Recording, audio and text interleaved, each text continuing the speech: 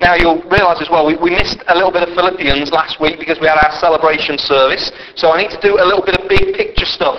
That tends to be the thing. If you just jump into a little bit of Bible Christianity in just one place, it's almost like, it's like watching a film and you just catch 1 minute, you're not going to get the big picture, and it's actually the big picture that shapes your understanding and tells you where new life is found. So, where do I start?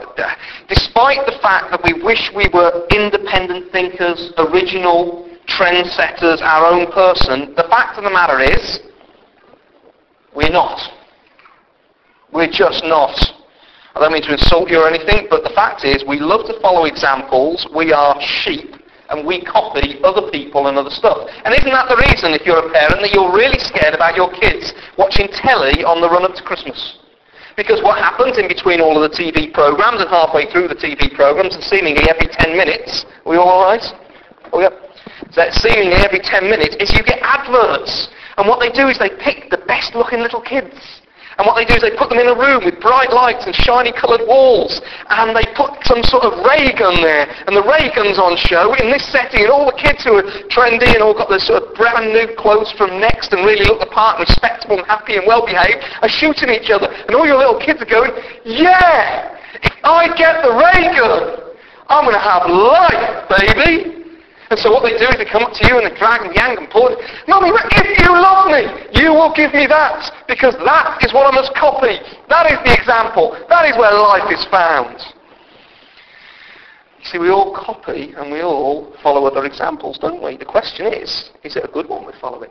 I'm at the point now where I've been a parent long enough that the smugness of my own ability to be a good parent is beginning to wear off, because my kids are at the age where they are revisiting on me all the mistakes that I've made. So they get stressed about the kinds of things that I get stressed about. And when they do, they don't just get stressed about the same kind of things I get stressed about. They get stressed in the same way that I get stressed about it. And it's an ugly thing to behold. It's like looking in the mirror.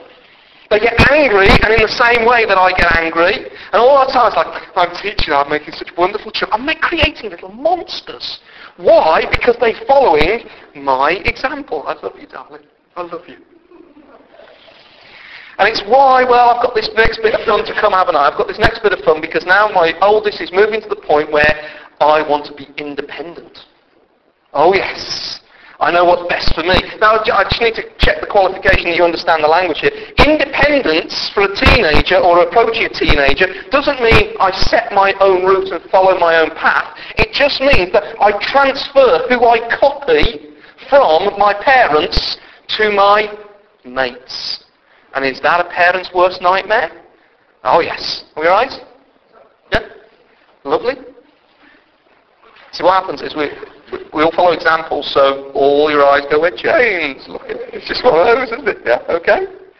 So, a teenager being defiant and independent, actually, no, they're just being just as much of a sheep as before. They're just swapping who they copy. The fact of the matter is we're all out there looking for examples. The question is not, will I copy, but the question is, what do I copy? Whose example am I following? Which piper playing the tune am I going to dance along to? What person's example, motives, message, values are going to be shaping me? Not will I copy, but who? So at this point I could stop and say, hold on, what are you copying? Who's shaping your values? Who sets what you live for? Who is setting a compass in your direction? Now, for those of you who haven't been with us for a while, we've been working through this book of Philippians. It was a letter written by the Apostle Paul. He was, if you like, the great missionary who took the news about all that Jesus had done and all of who he was. He took it out to the then-known world, and as he went, he would tell people about Jesus. They'd respond, and a church would be formed. We call it church planting. And then he'd move on to the next place and leave them to carry on talking about Jesus, living for Jesus. And he'd move on to the next place, and the next place, and the next place. And this letter is 10 years after he went to a city called Philippi. Paul is now about 800 miles away, in prison for Rome, in prison, not because he's done anything other than he normally does, which is tell people about Jesus. And when you tell people about Jesus, sometimes people want to get rid of you, sometimes people close the door on you, and sometimes people put you in jail.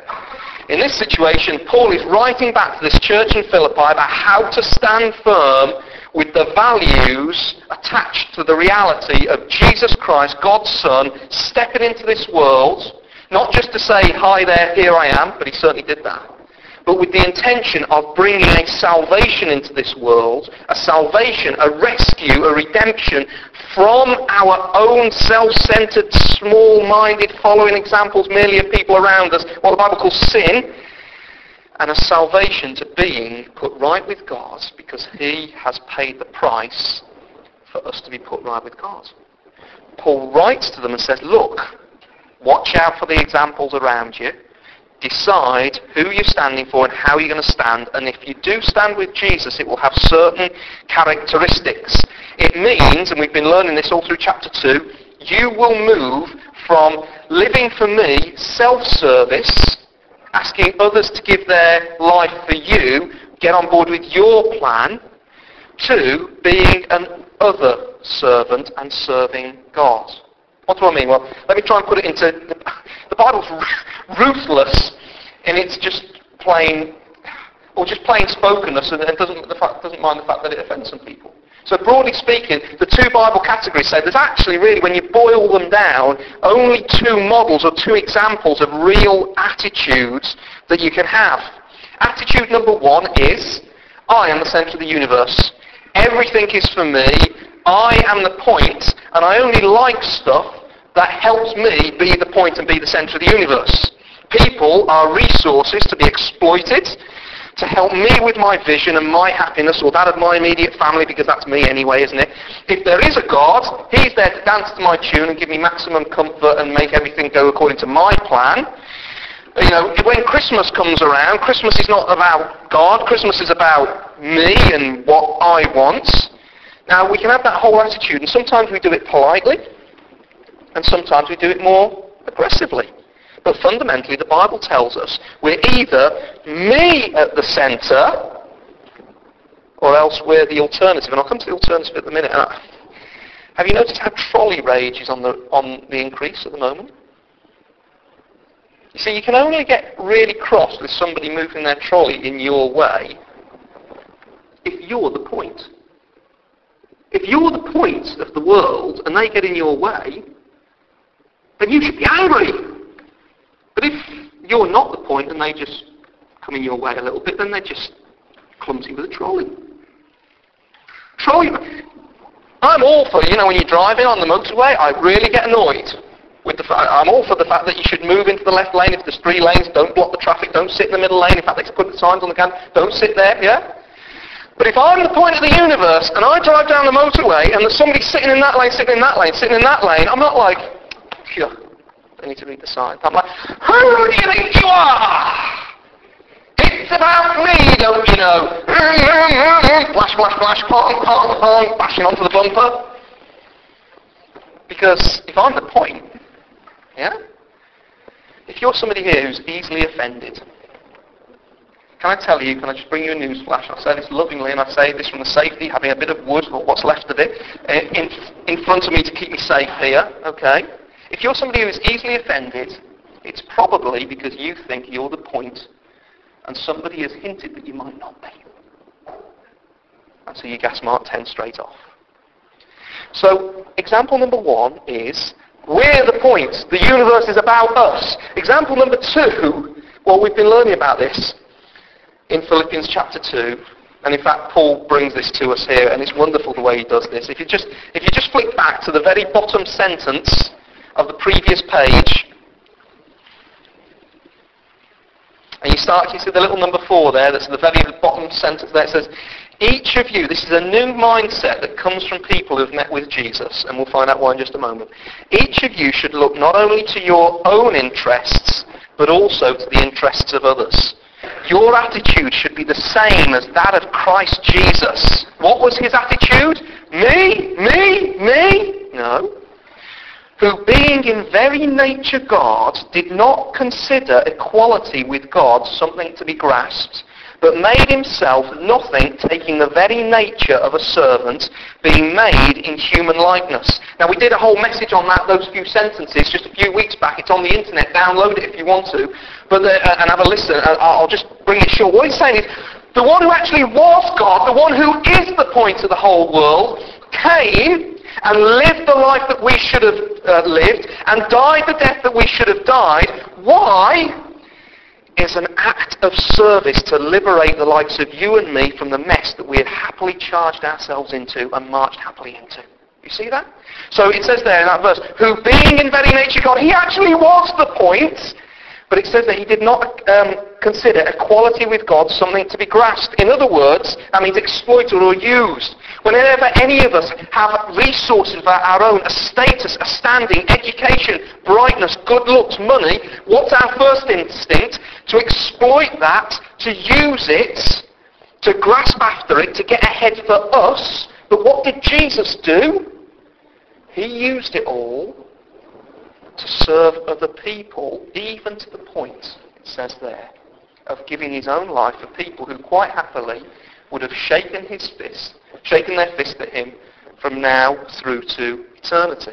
So if you like, it was like we lived, option one is we live, who not being in nature God, consider themselves equal with God. That's you and me and trolley rage and being easily offended. Or Jesus comes and he serves and loves and rescues and draws you to himself and sets you with a new centre in your life, and you start to become a little bit like him. So we serve like him.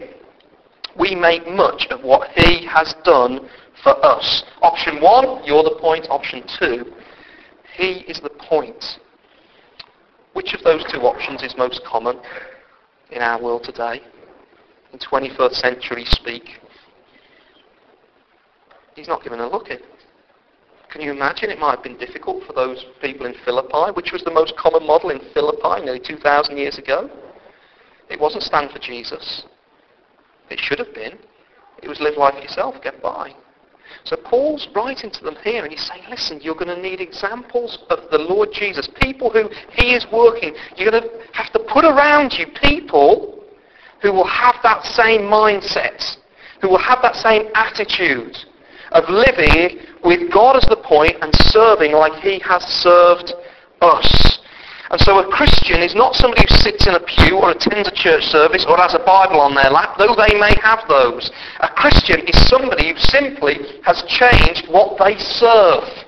They have stopped living for self and using others, and they are living, loving God, serving him and serving others. Do you see that? Instead of being downward and inwards, it's upward and outwards. Because of a change from meeting with God. So, and I tell you this all the time, but you need to get this straight, don't you? That being a believer is not somebody who merely agrees with what the Bible says about life, God and everything.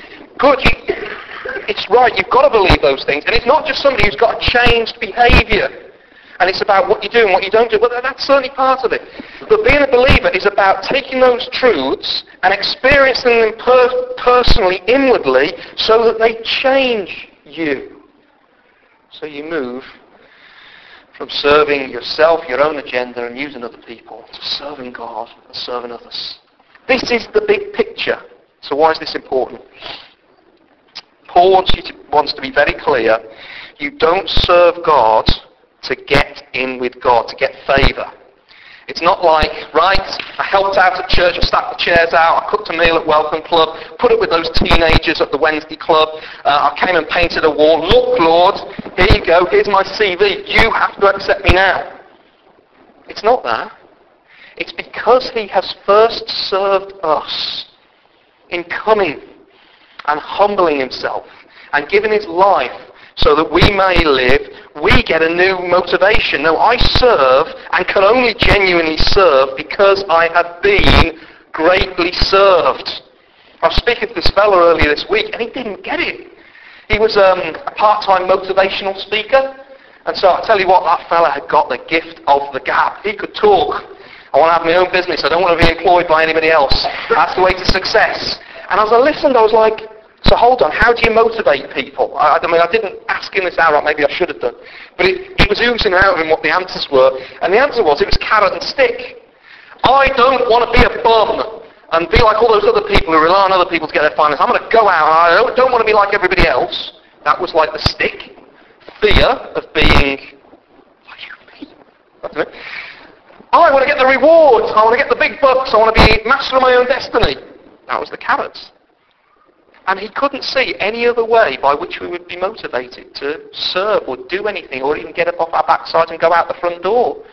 Fear of consequences or promise of reward. If you're a Christian, Christ has taken your punishment. There is no more that stands between you and God. He has dealt with it, paid for it on the nail. You cannot lose it. He has given it you. There's nothing else to gain. He's given you the keys to heaven. He said, you are mine from now until eternity, which is forever. Nobody can snatch that from you. So there's no stick, there's no carrot. Why on earth would I serve? And that's where the dynamic of grace comes in, doesn't it? Suddenly when you stand there and with awe and from deep in your heart you go, whoa, he died for me? You can't stay stuck on your chair, can you? You want to make much of him from the heart. You want to serve him and the people that he gave himself for too. You get that? So I'm serving because I've been rescued from the penalty and power of myself. My service will change and my horizons will get bigger because I want to serve, I want to make much of him, I want to make much of others. And you're saying, hold on, Steve, you're not even getting to the text here yet, and I know I'm trying to get this big picture, okay? You've got to get the big picture. I need to park here for just one more minute, okay? Because there's plenty of times when I'm even worried as I do this, that sometimes, I've said the word serving is the right example to follow, and some of you, you're worn out from it, aren't you? You're serving the man who demands that you pay the bills. You're serving the demands of the kids because they want you to get the ray gun. You're serving the demands of whoever you live with because they want you to do this, this, this, and this. And he's like, oh. When you hear serving, you hear demand, crush, can't handle it, I can't be one of those people, I can't be one of them fellas who charges on and family always follows, I can't be one of them yummy mummies who seems to be able to do everything right and I don't know how she manages, I haven't got the strength to do that. Track back a little bit, because when the Bible says serve, it means be free.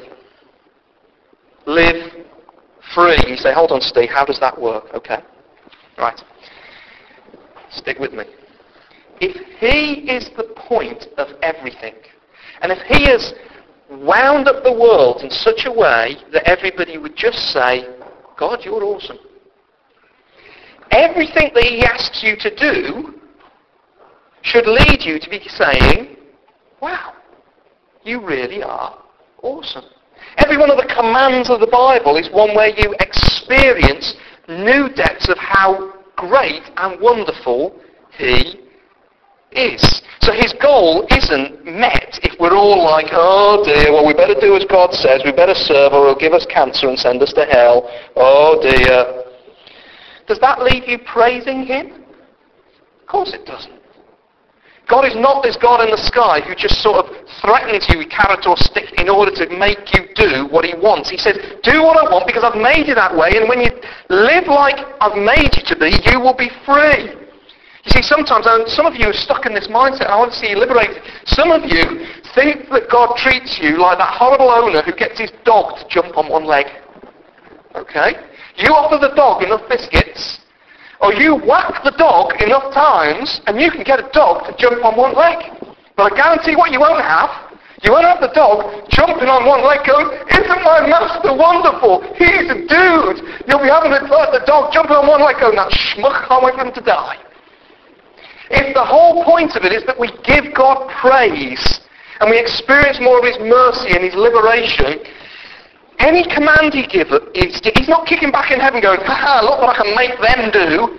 His heart is delighted when you're like, yes, all along you were right. I'll be free when I serve. Actually, you know this, don't you? Because of people you know who've trusted in Jesus, who are the ones who seem to have the biggest anchor in the storm? Who are the ones who seem to be most buoyant when life comes and knocks them? Who are the people who get the most invites to go places? It's the ones who are serving. Why? Because serving brings joy and relationship and richness as God intended. All his commands lead us to work for our freedom, joy, and happiness. And some of you struggle. Some of you don't want to trust that. Some of you don't want to obey. Some of you are begrudging because you think you know better than God. Yeah, I know he says that I should serve, but I'll serve this much and then I'll keep him quiet for the next week and get him off my back and get Steve and the elders off my back. You don't want to believe his commands. You don't want to believe that when he says something, it's for our joy. So you don't want to believe that the things that he says about sex and money and generosity and life plans and vision and surely that can't work, Lord. No, I think I'll do it my own way. And then what happens? Crash. Car pile up. Total carnage. Can you think of anybody more beautiful to behold, more joyful in trials, more stable, more human than Jesus Christ himself? And what did he do? He gave himself in service. And the problem for you and me is that I'm struggling with this, and I still think I know better. I live trusting my own choices, taking my own example, believing the same adverts that we all struggle not to believe. I follow my own instincts. I hold tightly to my own idea that I really can muddle on through. I sort of post a guard to anybody who suggests that perhaps I'm not God's gift to myself. I hang on to my horizons and I wonder why I messed up. I heard this phrase earlier this week and it just stuck with me. I'll read it to you to get it right. It says this: you have perpetually pursued your own happiness to the detriment of your own joy. Can I say that again? We have perpetually pursued our own happiness. I know how to fix this problem. I know how to make it all work. I know how to do it. To the detriment of our own joy. Why didn't I just listen to God? Why didn't I listen to him? No, instead what I do is I blame others and blame God and blame all of that, when actually I am my greatest enemy to my own joy. I fight what Jesus calls me to do. I fight what he says this is where living is really found. He says, serve. He says, use your life as I use my life. Use it to make much of me and to serve and look out for other people. And we're in this sermon series called Together for the Gospel. And that's what we will look like as a community. We will love Jesus. He will be our example because he has saved us. But we're dumb.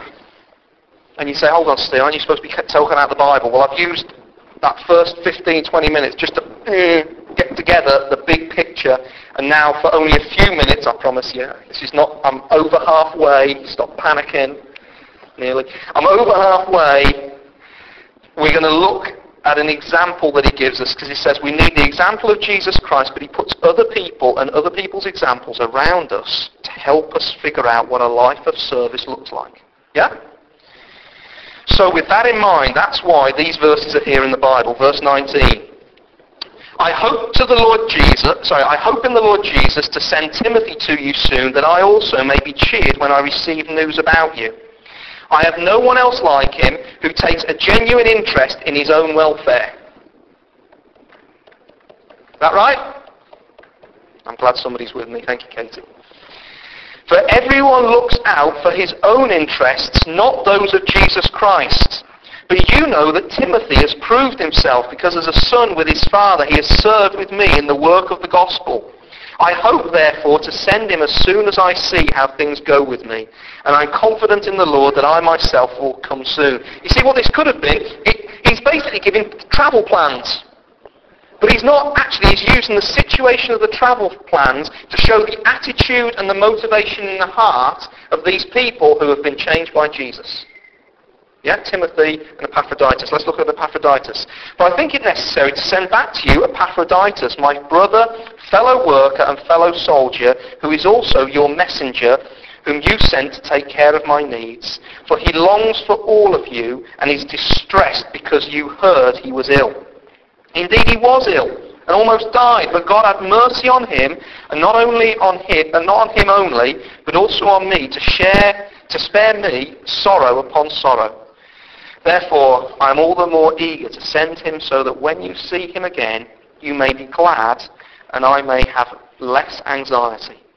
welcome him in the Lord with great joy and honor men like him because he almost died for the work of Christ, risking his life to make up for the help you could not give. Right, shy moment. You've got 2 minutes. On this side, turn to the people near you, and I want you to look at Timothy. What does service look like? What is Paul holding up as service from Timothy, okay, which is verses 19 through to 24, okay, the first paragraph. So turn to somebody near to you. If you see somebody who's not quite as confident, go and sit near them and encourage them and help them. This side, look at Epaphroditus, okay, verses 25 through to 30. Turn to somebody near you, move seats if you have to. Don't be so British, all right? Pretend we're sort of, I don't know, not British. Get there. And 2 minutes. From those two characters on either side, this is the question. What does serving look like? What attitudes does serving have? What does serving look like under the horizon of Jesus Christ as King? Brilliant. You've got 1 minute, 2 minutes, 1.5 minutes. Go.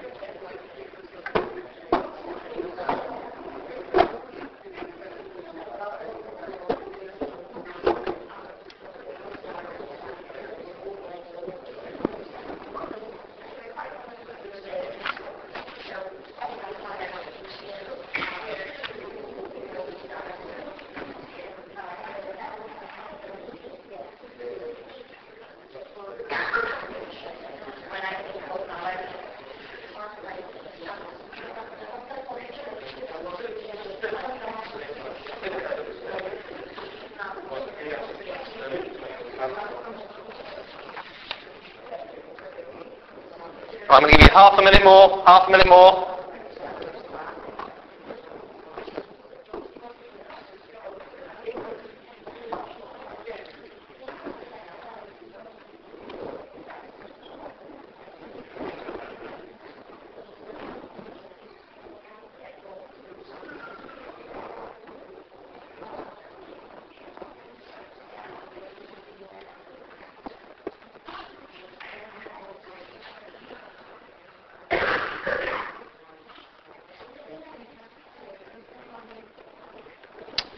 Okay, brilliant. Thank you for having a look at that. This side first, let's shout out 3 or 4 things that attitudes of service. What service looks like from Timothy.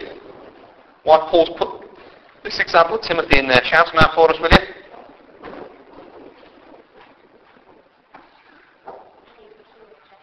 Takes a keen interest. Brilliant. Good. What else? Proven. Okay, so he's not a flash in the pan. He's stuck at it, even when it was difficult. Brilliant. Brilliant. Okay, so he was willing to learn from others who'd walked ahead before him. Brilliant. Good. What else? Genuine. Oh, not a phony. He got a genuine concern. Okay, which tells us there can probably be a feigned concern. We'll talk about that in a minute. Good. Okay, let's go over to Epaphroditus. Let's have a look. What did we find in Epaphroditus?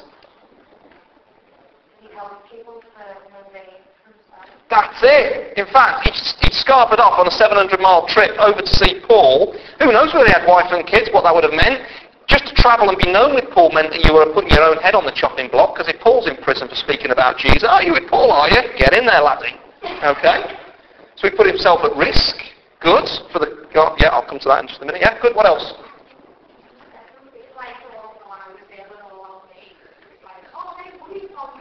Yeah, I mean, I was so exposed by this, because let's say you lot send me to lead a beach mission team or something like that, and when I'm there, I get man flu.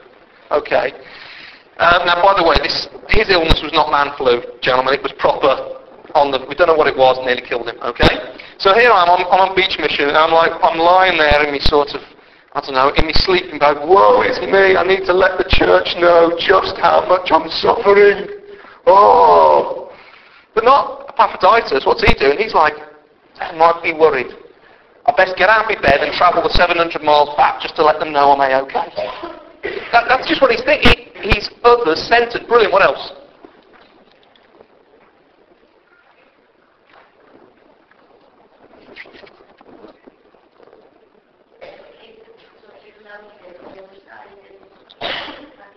He kept on going. Yeah, how's he described? There's 4 things that describe him there. How's he described in verse 25?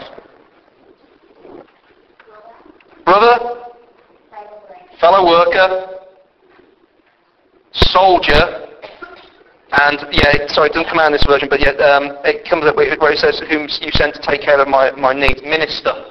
Yeah, servant, who serves. Yeah, okay. Right, so we get an idea. Now I need to try and summarise all of that. Now I'll try to put it into two little subheadings for you before we finish, so that you get the idea. What is it that these guys have in common from meeting with Jesus? They've seen what Jesus has done for them, and it has entered their heart, and now their horizon has been changed. They're looking at life differently. 2 ways. Number 1, a genuine concern for others. Number 2, living for the cause of God. Okay, number 1, a genuine concern for others. Number 2, living for the cause of God. Firstly, a concern for others. Well, you've mentioned it there. You can see it in Timothy. Verse 20, I have no one else like him who takes a genuine interest in your welfare. Verse 26 and 27, Epaphroditus, we said, didn't we? He was really concerned, not so much about the fact he was dying of malaria or whatever it was, and got pus spurting out of him, but he was just really worried about how it would impact the church back home. Now this contrasts the way that sometimes we serve.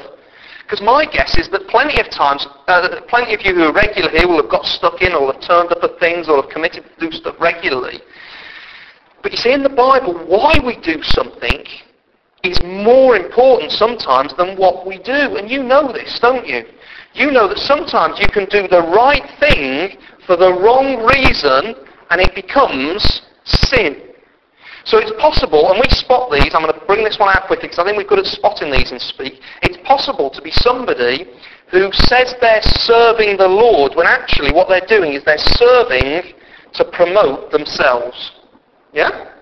So they'll turn up, they'll be very reliable, but the times when they get disappointed is when there's nobody there to see them do it. Or if somebody comes along and they've been doing it for a long time and they do it better than them, and immediately they're threatened. And it's when those kind of occasions happen that the reason, the motivation for the service of people or others, there may be a genuine concern for a group or a particular individual, it emerges out. And you see that actually it was motivated not so much by love for God, concern for people, but actually a way to get an angle on people. And it's when it goes wrong that it's shown. It's also sometimes, we'll quite often serve in order to just feel superior to people. Oh, you know what I was doing the other night? I was feeding the homeless down on London Road. Oh yes, they were so glad I was there. And it just feeds a sense of superiority. I am better. But it's clear that when you serve with those motives, you may be serving it, you might be doing it, but it's not because you've met with Jesus. You may have met with Jesus, but you're not bringing your meeting with Jesus to bear in the situation, because in the situation, he says, why do you need to try to get approval from people? I'm the darling of heaven, and I've done everything that is necessary for me to give you a stamp of my approval. I've said and made you all right with me. Why do you need to live before the eyes of other people to feel good about yourself? No, self-esteem won't be found in you doing lots of good things and everybody giving you a thumbs up. Your confidence will be that I loved you and valued you enough to die for you. Your worth is measured not by your service, but by my service of you, my blood spilled for you. Pride, proud, feeling better than other people. Well, you haven't applied the gospel, have you? Because if you think you're better than other people, why on earth did I have to die for you? You were so lost in your sins and transgressions and cut off from God that any amount of good deeds would actually never have got you anywhere near. You were such a mess that you needed me to come in, deal with your junk, and get you right with me yourself. So don't you dare getting proud. You are the spiritual equivalent of people on London Road. The only problem for you is you haven't spotted it yet. So you're probably in a worse state. And suddenly when you let the gospel of the Lord Jesus in, it says, no, you don't serve with that. If you're going to serve because you've met with God, you love Him, and He's changed your heart, and you want to make much of Him and show a genuine concern for other people. And I just hold my head in my hands because I can't tell you the number of times I've gone home on a Sunday and I've viewed the way that Sunday has gone on the basis of how many people have turned up and how many people have said, oh, that was helpful, Steve. And you're the same. When you cook a meal for somebody, when you buy the kids a present at Christmas, maybe there's motives in there which are genuinely good and towards other people, but then suddenly you get a snapshot of yourself and you're like, whoa, there's a lot of me in here too. And as you let the Lord Jesus in more and more, you will serve with an increasingly genuine concern. You don't need to be protecting your own interests. He's done that. I'm now free to give myself away in genuine concern. And wasn't that what Timothy and Epaphroditus did? That's the remedy. Quickly here. If that's concern for others in the way that you serve, there's also you'll be living the cause of God. I love this here. Verse 21 and verse 25. Here we are. Verse 21. For everyone looks out for his own interests, not those of Jesus Christ. And that's what was modelled to us, isn't it? We were talking about that earlier. Live for you, you are the point. Verse 25, you see it here as well. But I think it is necessary to set... Oh, hold on, not verse 25. Can't remember what I was quoting verse 25, so I won't say anything about it. Okay?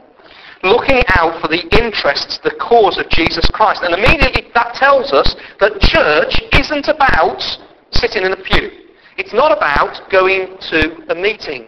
If you become a Christian, you don't go to a meeting, you join a cause. You join the cause of Jesus Christ, His agenda for this world. That's why we say don't come to church, we say be a part of the church family. Because that's what you are. You're part of a cause that is moving forward, pushing on, serving the Lord God of heaven and earth. And I was thinking about this compared with the poor...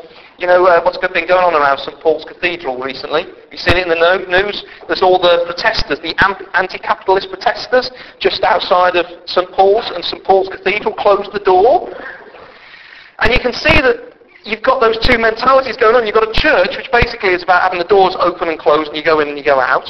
And then you've got a cause next to them, haven't you? You've got all those tents, and those people turn up for a cause, and well, that's the problem. I don't know what they do. All we know is they're anti-capitalists. And I've listened to some of their interviews on the news. Tell me what you're for. What are you going for? All I know is what you're not for. And here we are. And I think that's a great warning to us, isn't it? It can be that we're here for the kingdom of God, and we should be living in such a way that we are for Jesus. And that is shown by the way we serve other people and make much of the Lord in everyday bits of life, in the way we choose to use our time, so that the message can never be muddled up. When you become a believer in the Lord Jesus Christ, you don't just sit on a pew, you join a cause, and it's to make much of Him and serve others as He has served us. And so in that case, our service won't be forced, will it? Oh, it won't be forced. It's possible, and some of you have done it, it is possible to serve out of being forced. So poor Nathan's not here today because he's up at the call centre taking calls for Santander. And you've done this, so don't say you haven't, but you rang up a call centre on the bounce. And when you're on the bounce, you lay into that poor fellow who's about 6 or 7 levels below the person who set the policy, who you're really angry with. But you don't care. You're going to give some poor beggar both barrels. And if it's Nathan, then so be it. He's getting paid £1.20 an hour or whatever it is to do it. He deserves it. He's going to get both barrels. And what's Nathan doing on the other end of the phone? Yes, sir. Oh, yes, I'm so sorry I've ruined your kid's birthday party. I'm so sorry you couldn't get your flat screen TV to work. Oh, I'm so sorry that you've overspent your limit and now you're getting charged. Let me see what I can do to help. Is he serving out of compassion? Is his heart welling over with love and empathy for the person who's struggling in this terrible situation? Well, the answer will be seen the second that he presses the disconnect button.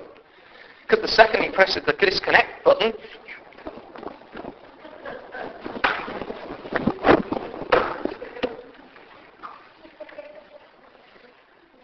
you see, he was being forced to serve. Was he serving out of a heart of compassion? Now, I picked on Nathan. I'm sure Nathan never does that. He did tell me one time, though, he was told in no uncertain terms, the fellow on the other end of the phone says, I don't want to talk to the monkey, give me the organ grinder. I was like, oh, bless him. Bless him. You see, you can be Is the Lord honoured when you begrudgingly grit your teeth and give them, and he says, be generous with my money? Have it. No! Because we've met with him, because we make much of him, because he has saved us and given us a new destiny, because he has had genuine concern for us, because he calls us to be part of his cause now. Epaphroditus has got off his butt and travelled for the good of the gospel to encourage and support Paul. He was also worried for his church family because he was saying this is where life is at, and Paul holds them up and he simply says, do like that yourselves and follow people who do the same. Now this is incredibly liberating. I've got to finish with this because this is so important. This is liberating because you notice what isn't said here about service. Be strong, have gifting, have ability. Because some of you will be sitting there going, I can't possibly serve God, I can't even count, I don't know what hope have I got. But notice all of these things that you've been called to, they're not abilities, skills, talents, they're an attitude of heart towards God and to other people. Is there anybody in here who's met with Christ who cannot grow in their love and their affection and put people first? Which of us can't just get down on our knees even before we leave and say, what would you have me do? And don't expect it to be a big thing like go overseas. Maybe it will be. But it'll be pick up the phone. It'll be put myself out. It'll be use my money for something different to what I was going to use it for. It'll be speak to somebody who I was really nervous about. Lord, what can I do? Put around you examples of people like this, says the Apostle Paul. We're really good. I mean, there are means of grace us, but we're really good that if there's anybody who's moving on and maybe a little bit further on in the Christian faith with us, we're very quick to try and knock them down to size. No, speak about them with high honour and say, do you know what? I want to be around that person. They've grown. How is it they've grown? Maybe they can help me grow. That's why we have trainees here, don't we? I mean, it talks about a father with a son. It's the idea of apprenticeship there. We have trainees to equip people to live for Christ, whether they stay here or whether they go elsewhere. And we've been blessed with great Timothys with our trainees. But we want each of us to be a trainee, learning and growing from one another. You will follow an example. The only question is, which one? And Paul says, go for these here. So some of you, last 3 sentences, some of you I need to say this to. Don't you dare try and serve God. Please don't go away from here hearing the message that Steve's saying, you've got to serve God. Unless he has first served you. You need to go to him first and let him serve you in his mercy and his grace through what Jesus has done. Don't even think about trying to rack up a load of, I've done this, God, until you've first been humbled and let him say, I will forgive you and cleanse you of your sin, and I will bring you into my cause, and you will experience my concern. Then you start to serve him. Perhaps if you are one of those people who've done that already, you realise as you've listened today that you've served with a lot of wrong motives. Perhaps you've felt like you've been forced. Perhaps you've seen God as an ogre. Perhaps you felt like you've been serving in order to get an angle on people or get a name for yourself or get some power. Then what you need to do is just very quietly say, Lord, I confess. I confess that sometimes when I've been supposed to be making much of you, I've been making much of myself. Have mercy on me, Lord. Please. Remind me of that gentle concern and that wonderful cause that actually does fire my heart. Please clean out my service. And some of you just simply need to ask and say, Lord, what would you have me do? What would you have me do? How can I step out in some small way, whether it's next door, across the street, round the corner, in my office, with a family member, whether it's at the Noahs, in the church, with Wednesday Club, Welcome Club, whether it's going along to fellowship group and making sure you're the most reliable, maybe it's giving people lifts to do, whatever it is, it's doing. Lord, what would you have me do to make much of you and serve like I have been served?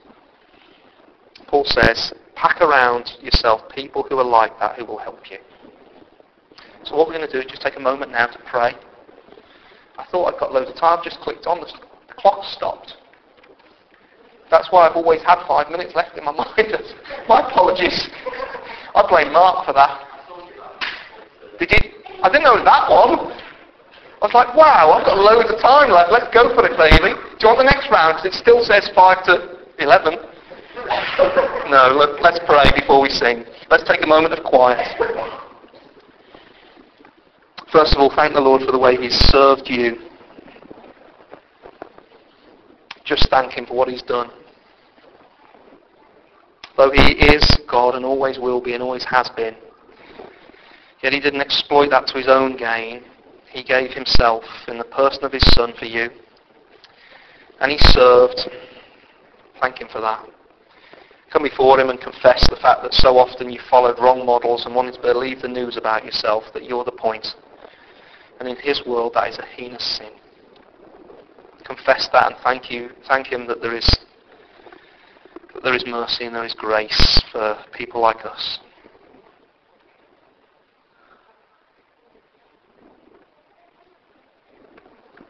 Perhaps you just need to say, Lord, please help me to use this time as an opportunity to say, what would I do? What would you have me do? How do you want me to grow?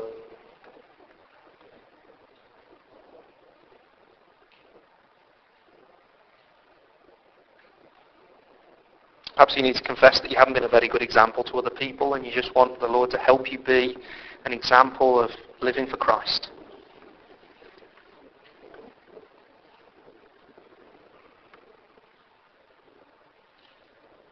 Perhaps you want to pray with me that we would be a church who are known for our cause, not of putting up tents and being anti this and anti that, but for being for Christ, making much of Him, serving as He has served us, loving people even if they don't appreciate it or aren't that bothered.